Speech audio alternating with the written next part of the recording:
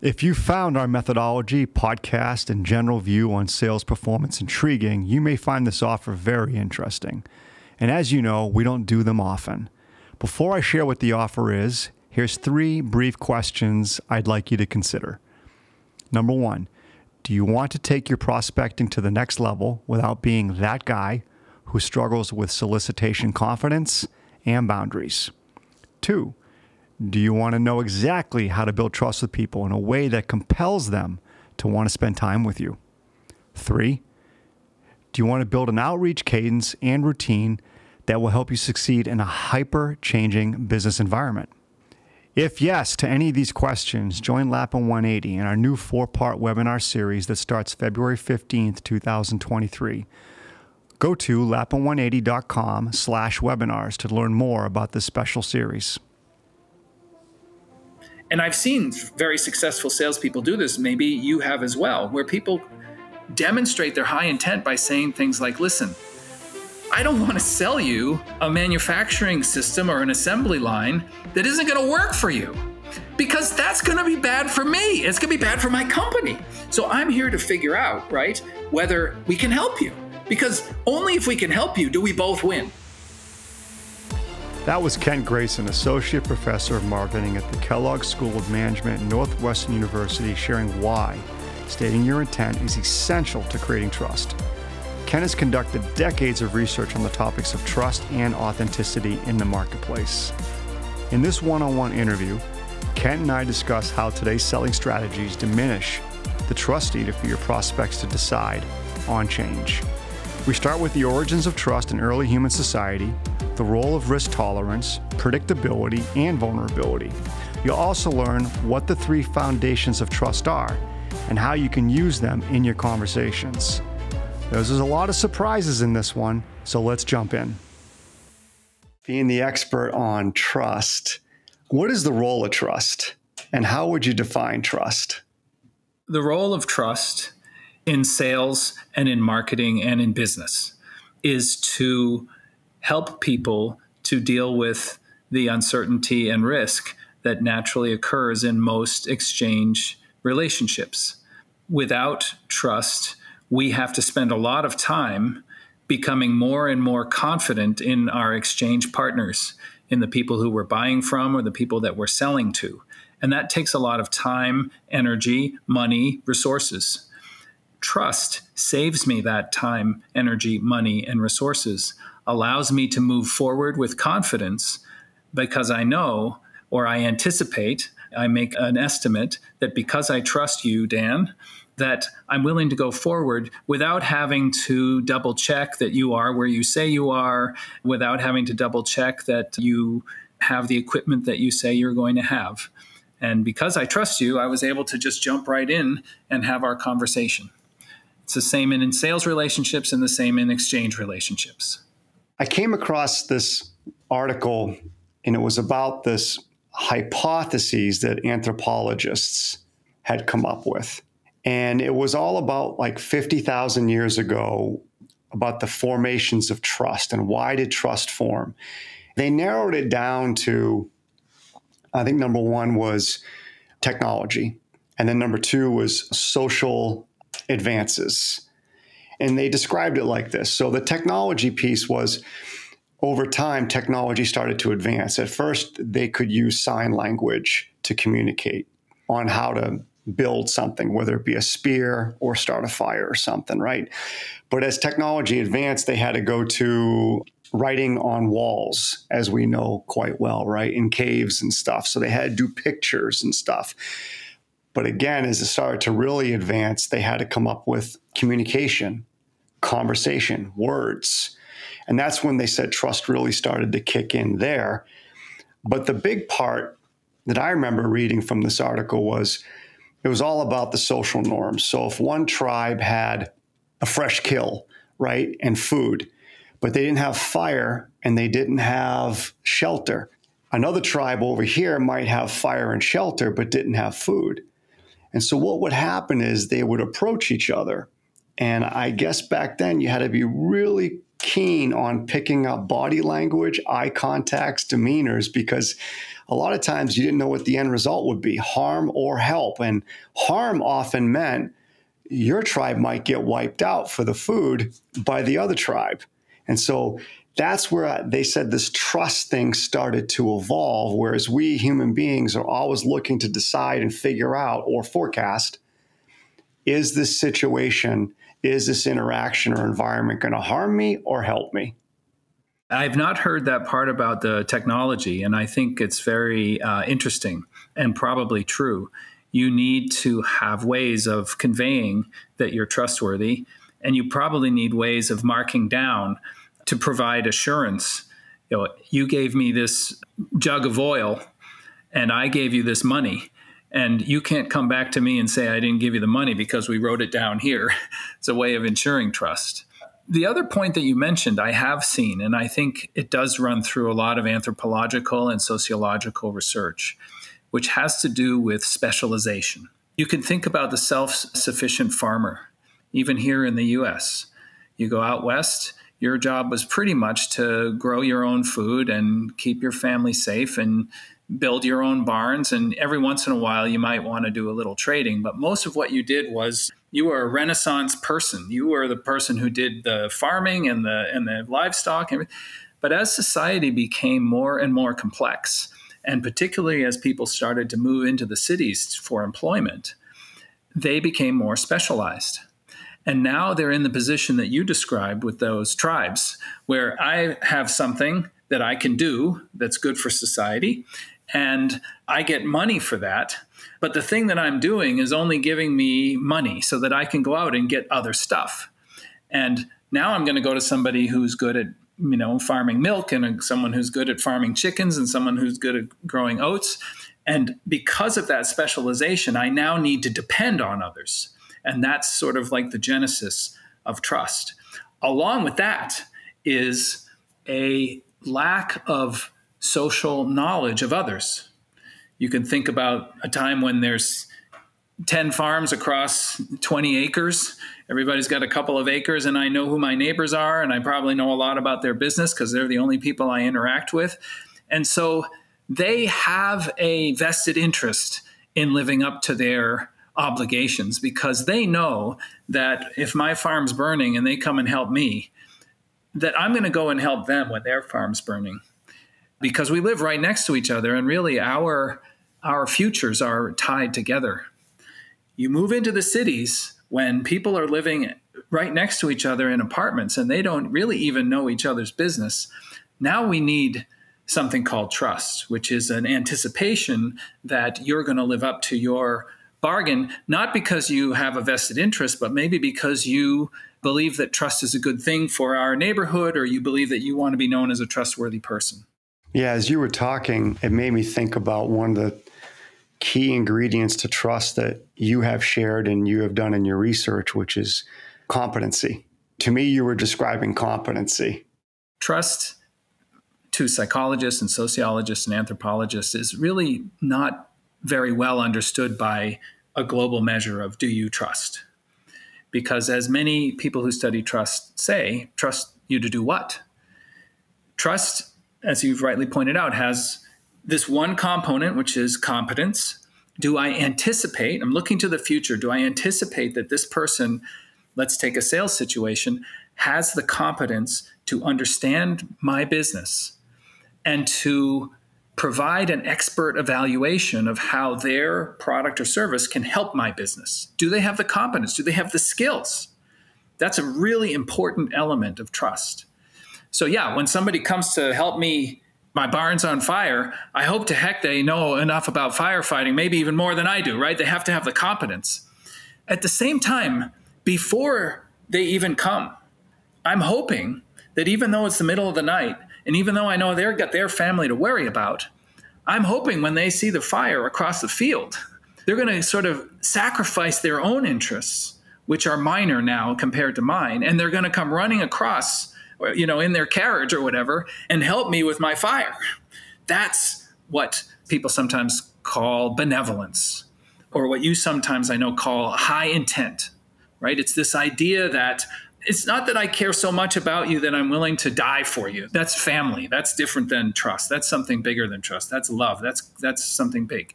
But that I'm willing to sacrifice a little bit of my stuff so that you can get a better deal. And so that you don't feel screwed. That's the most important thing. So that when you walk away, you don't feel like you got the raw end of the stick. So like I could show up, let's say your barn's burning, Dan, and I come running across. I'm like, how can I help? And you're like, well, don't you know how to put out a fire? I'm like, no, but I'm here to help. I'm showing you a ton of benevolence, a ton of, I think, what you would call high intent. I might not have the competence, but give me a payout, man. You're going to give me a lot of credit because I've shown myself to be trustworthy, not because of my competence, but because of my caring about you and your best interests. A lot of sales professionals get themselves caught up with, how do I go in and prove my value to this decision maker, right? How do I go in and prove to them that we have the expertise, we should have a seat at the table? How do I get them to want to do business with me? But the challenge with all of that is it's no longer about what's in the best interest of that prospect or client. It's now become what's in the best interest for me and what serves me. And that is the benevolence point you're talking about, or what we call high intent. And that's where we see so much of trust break down so quickly in sales. And then sales professionals spend so much time trying to regain ground by offering additional services or offering price discounts, or they're left just chasing that prospect or client for a decision, where the real problem was that the trust broke down. Even if that salesperson had the right solution, had the right expertise, from a prospect or client standpoint, they weren't willing to take what they perceived to be the risk because the trust was lost. I'd like to hear more from you on that, because I think that's a big part of what a lot of our listeners face. Well, I've heard you talk about the role of trust and risk, and you heard me when I define trust. It's about mitigating risk and making things more efficient, because when things are risky, we have to spend more time in our decision-making mode. Should I go left or should I go right? If I feel like things are really risky and I don't know whether to go left or right, it's going to take me a lot of time to figure it out.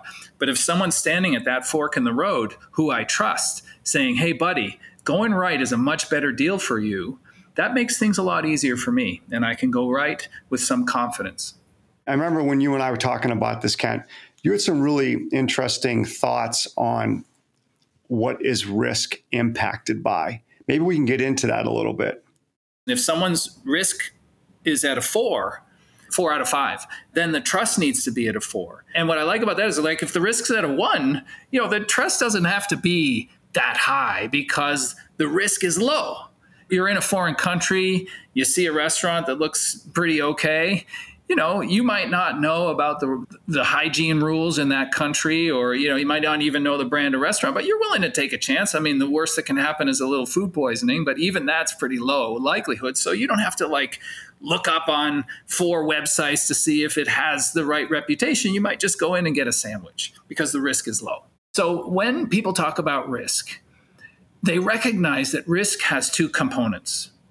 It's the size of loss. How much can I lose? The bigger my potential loss, the more risky it's going to feel to me. If the worst thing I think has happened is I'm going to get a sandwich that doesn't taste good, maybe that's not so bad. But if the worst thing can happen is I might lose my life, like I want to go bungee jumping in this same country, I might be looking up the safety regulations a little bit more carefully to make sure that the organization is reputable. I think about that example where if someone has $100 and they've found, or they're given, or they're rewarded $100, they feel great.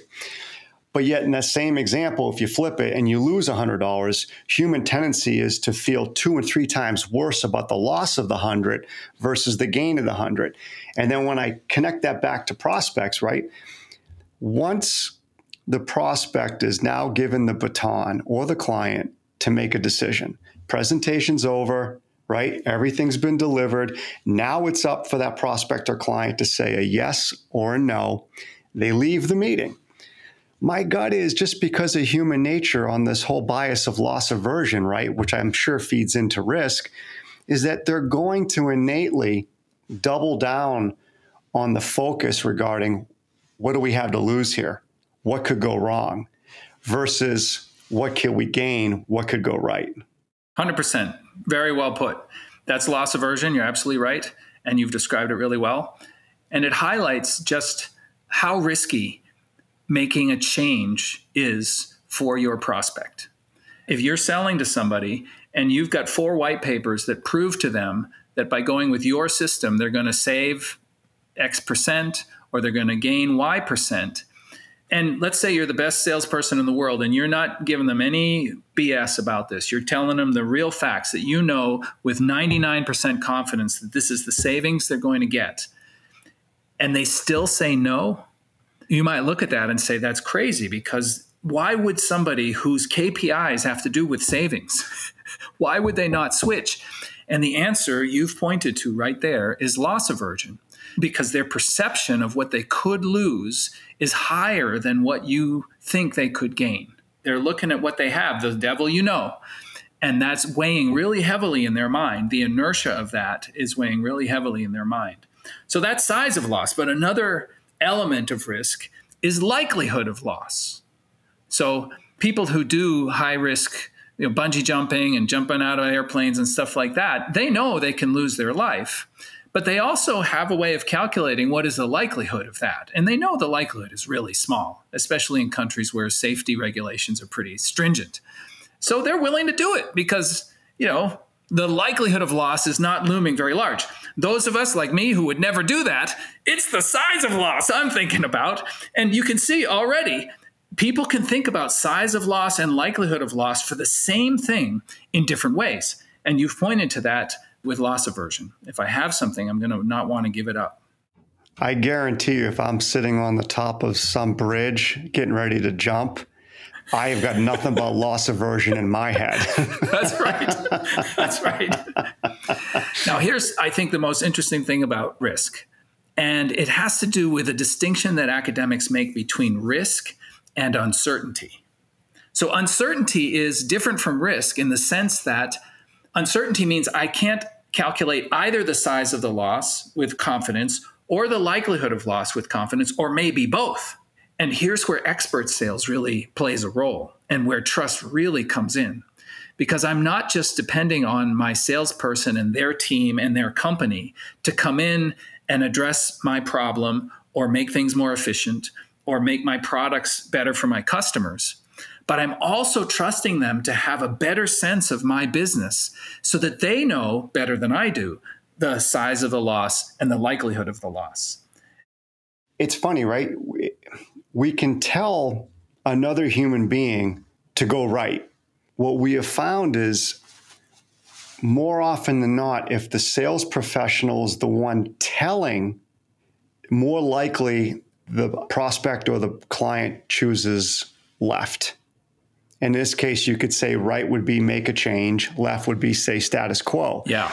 And as you were talking, I kept thinking, what if a sales professional just asked the prospect of the client, hey, let's define your risk here together. Let's define very objectively what you perceive your gain to be and at what cost you perceive that to happen.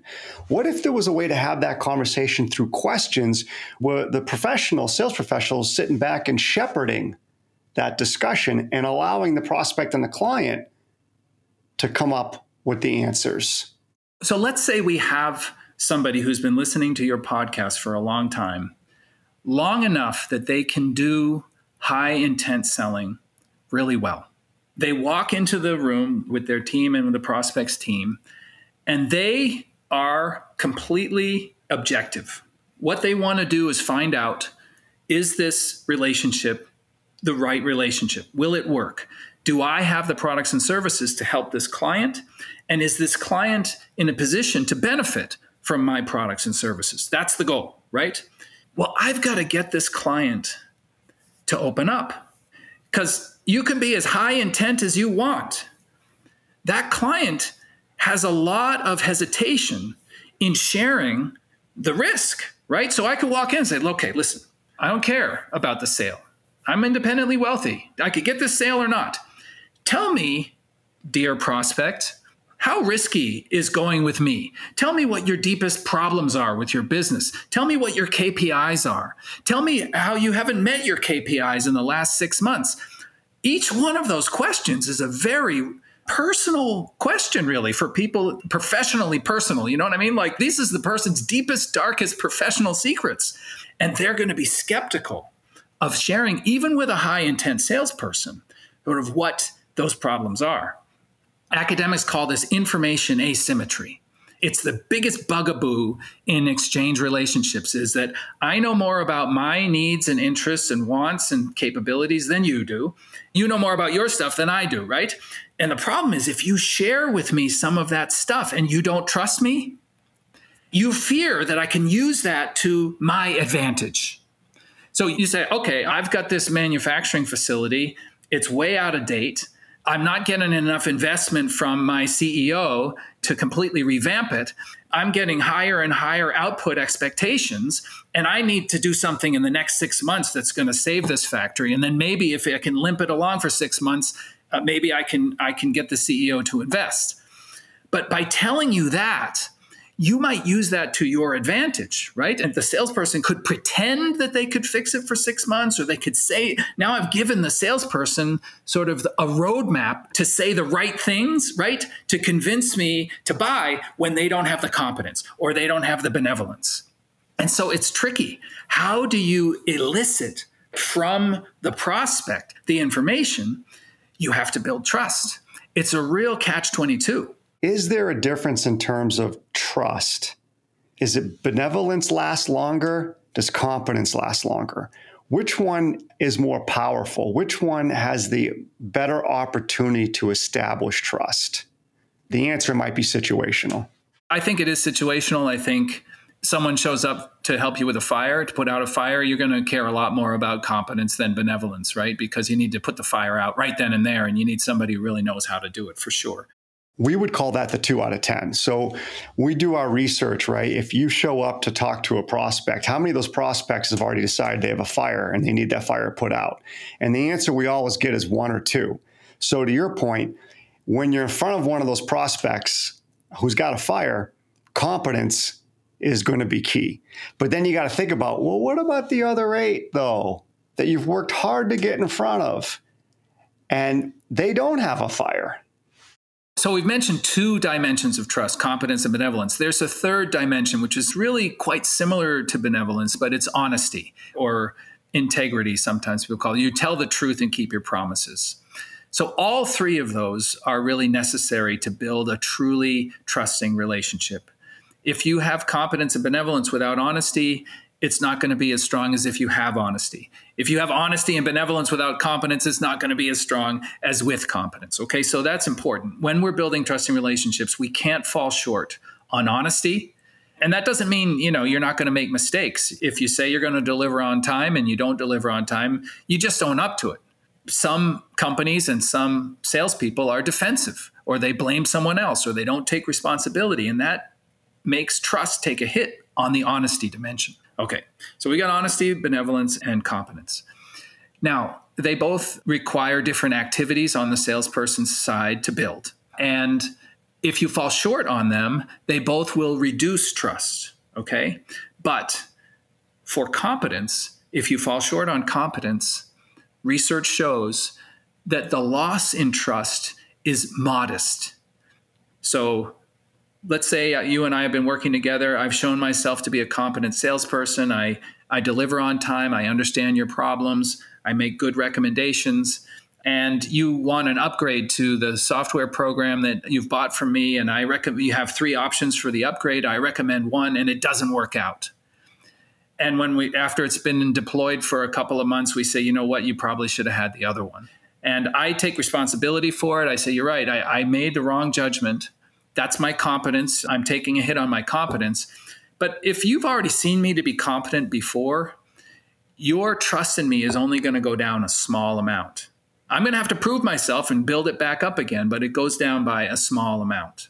But when it comes to benevolence and honesty, falling short on benevolence and honesty can really damage trust by many points, not by a fraction of a point, as is the case with competence, but by many points, just with one reveal that I am not benevolent or I am not competent. If I've sold you on an upgrade and it doesn't work out, and you find out the reason I sold you on the upgrade is because I get a higher commission on that, or I was trying to meet my sales quota for that, you all of a sudden know you didn't recommend it because you thought it was the right thing, but you just didn't understand my business well enough. You recommended it for you.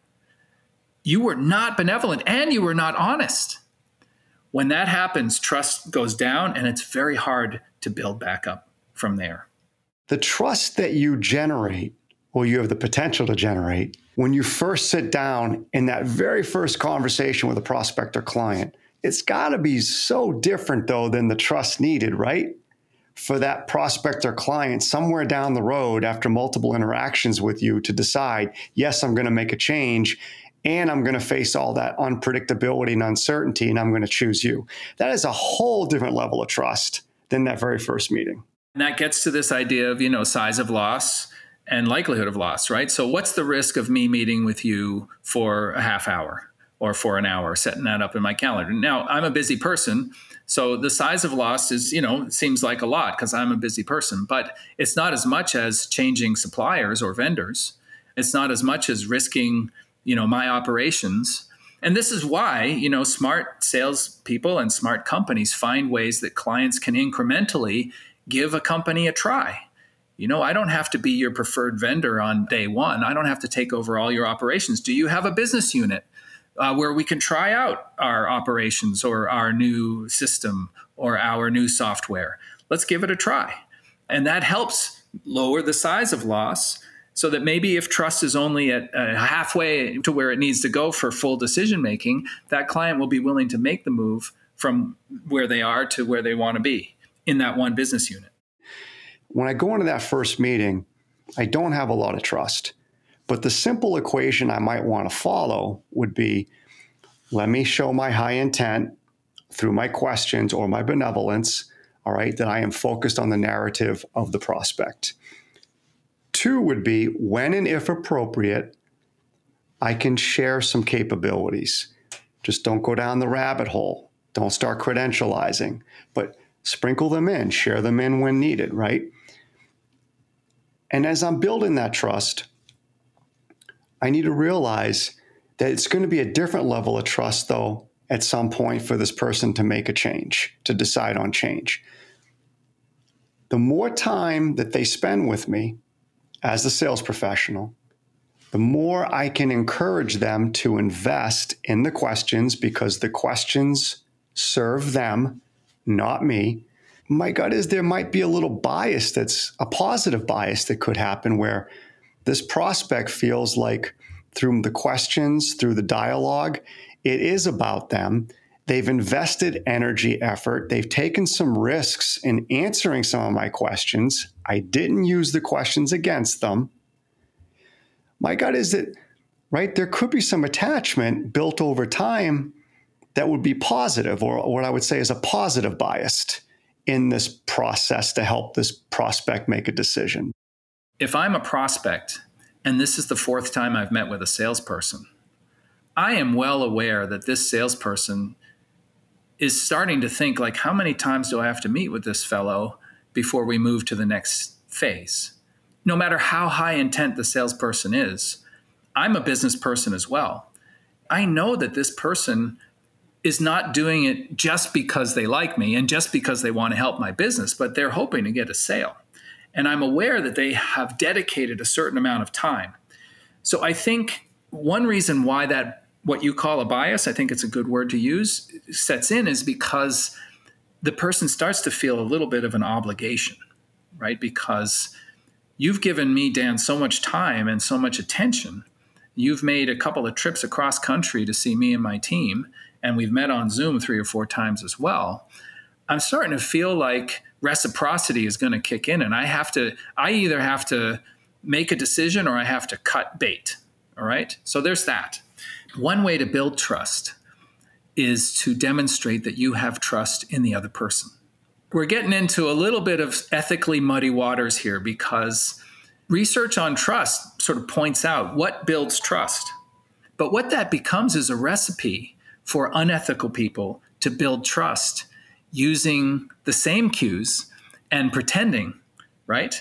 So there's a famous article by a philosopher called The Cunning of Trust, which is, if I demonstrate trust in you, I know that psychologically and sociologically, you're going to feel like, oh, well, you're going to feel like the reciprocity kicks in and you're going to trust me as well. I think, though, that a high intent, high ethics salesperson who's visited with somebody 4 or 5 times without any financial remuneration for that is demonstrating trust. They're demonstrating, listen, I know you might say no, but the reason I'm here on visit 4 is because I think you are earnestly and honestly considering me as a possible supplier or vendor or partner.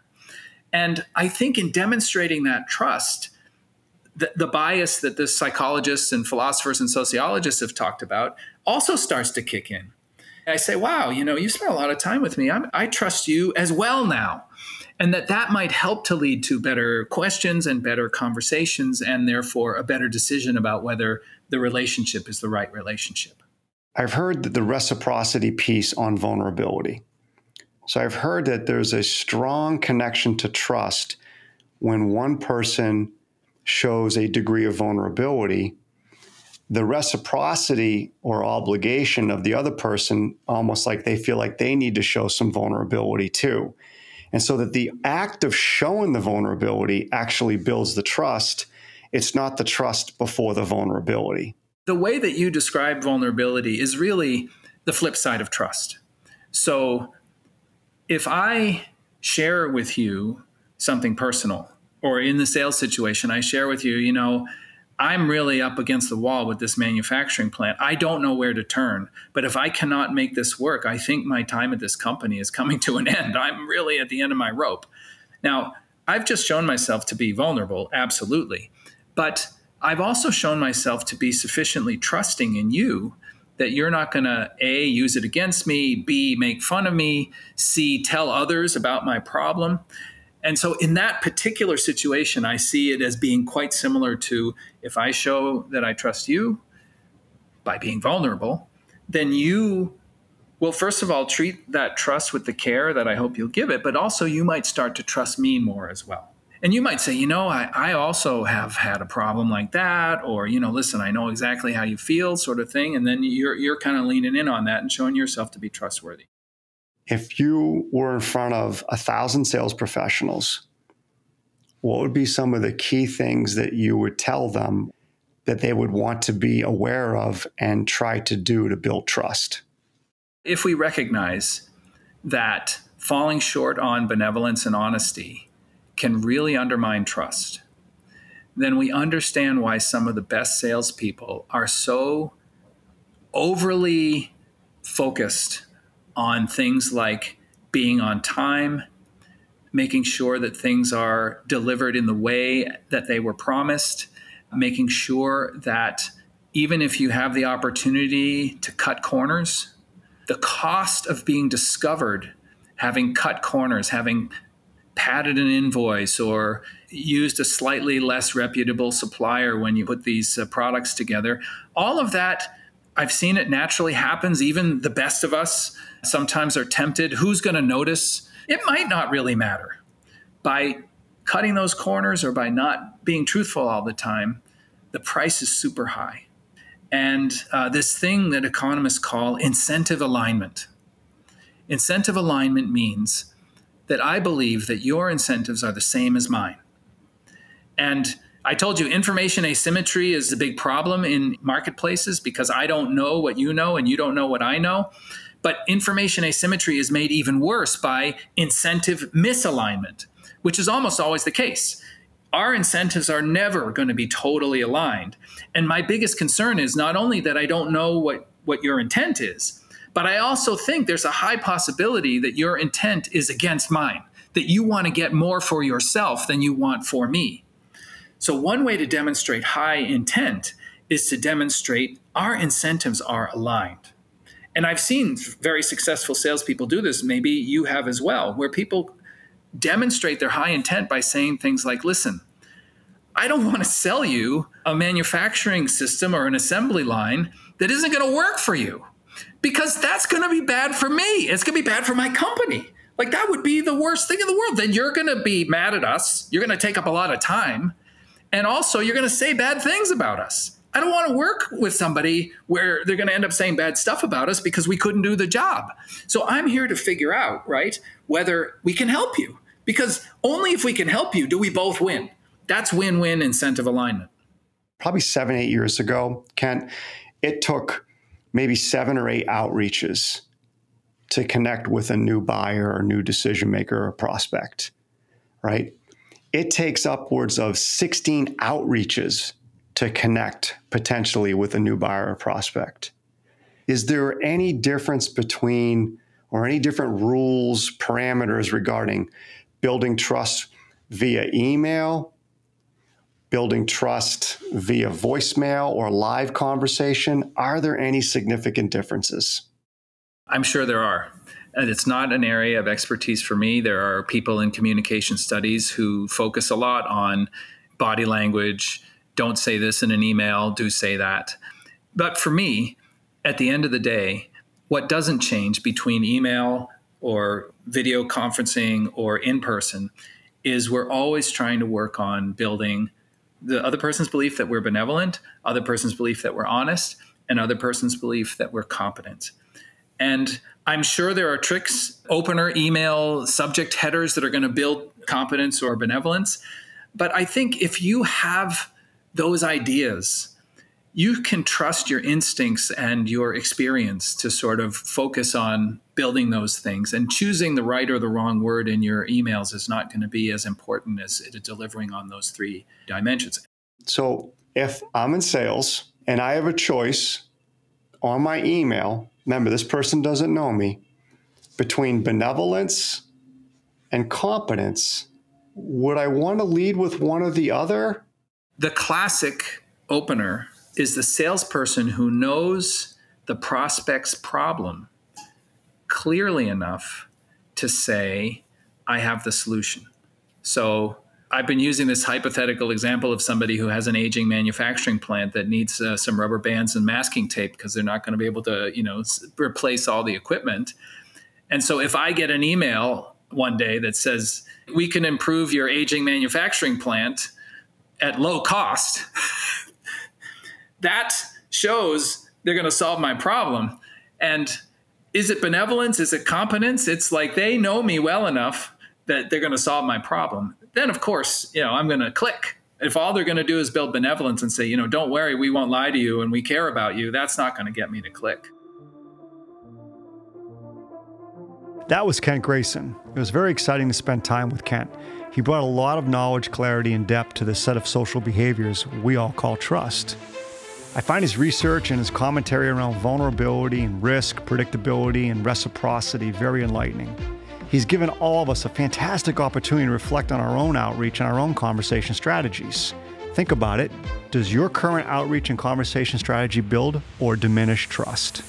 Kent's work around trust is tied closely with Lapin 180's upcoming 4-part webinar series, where we'll be discussing how to overcome self-imposed barriers and fears regarding outreach, how to build trust through outreach, how to build trust through your conversations and questions, and then how to help your prospect shed decision-making biases.